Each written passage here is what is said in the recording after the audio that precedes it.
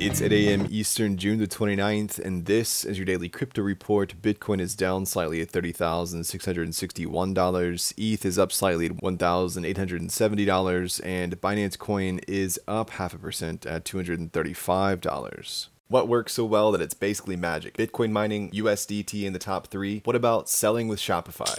Shopify is the global commerce platform that helps you sell at every stage of your business. From launching your online shop to, did we just hit 1 million orders? Shopify is there to help you grow. From their all-in-one e-commerce platform to their in-person point-of-sale system. Wherever and whatever you're selling, turn browsers into buyers with the internet's best converting checkout, up to 36% better compared to other leading commerce platforms. Sell more with less effort thanks to their new AI solution, Shopify Magic. My favorite thing about Shopify is no matter how much you want to grow, they have the solutions you need to take control and level up your business. Shopify powers 10% of all e-commerce in the US and millions of other entrepreneurs across 175 countries. Plus, Shopify's award-winning help is there to support you every step of the way. Businesses that grow with Shopify. Sign up for a $1 per month trial period at shopify.com/DCR, all lowercase. Go to shopify.com/DCR to grow your business, no matter what stage you're at. Shopify.com/DCR.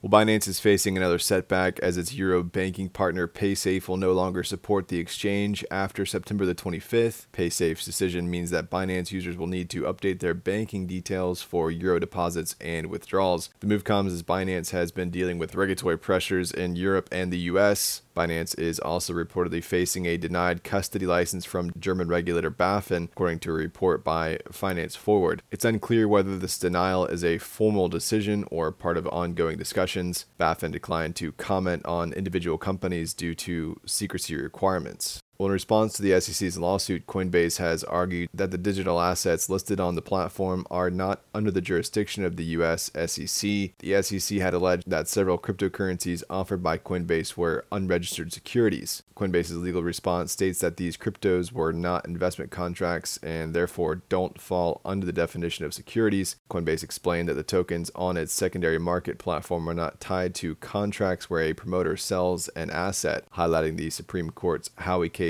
as an example. The company emphasizes that the issuers of the tokens have no obligations to investors. Coinbase also points out that the SEC chair Gary Gensler changed his position on the regulator's authority over cryptocurrencies, and the company has actively sought regulation and guidance. Coinbase argues that the SEC's lawsuit violates its due process rights and constitutes an abusive process. The filing includes a detailed response to each point raised by the SEC in its lawsuit. Additionally, Coinbase requests permission from the judge to file for judgment, proposing a 7-week schedule for motions and responses. Well, Sam Altman's WorldCoin has expanded its operations to Germany and integrated with Okta's Auth0 platform. WorldCoin has launched signups for its World ID in Germany and introduced the Sign-in with WorldCoin feature to Auth0, a popular authentication platform. The Auth0 integration is connected to World ID, the protocol that enables users to provide a digital passport to prove their uniqueness and authenticity while remaining anonymous.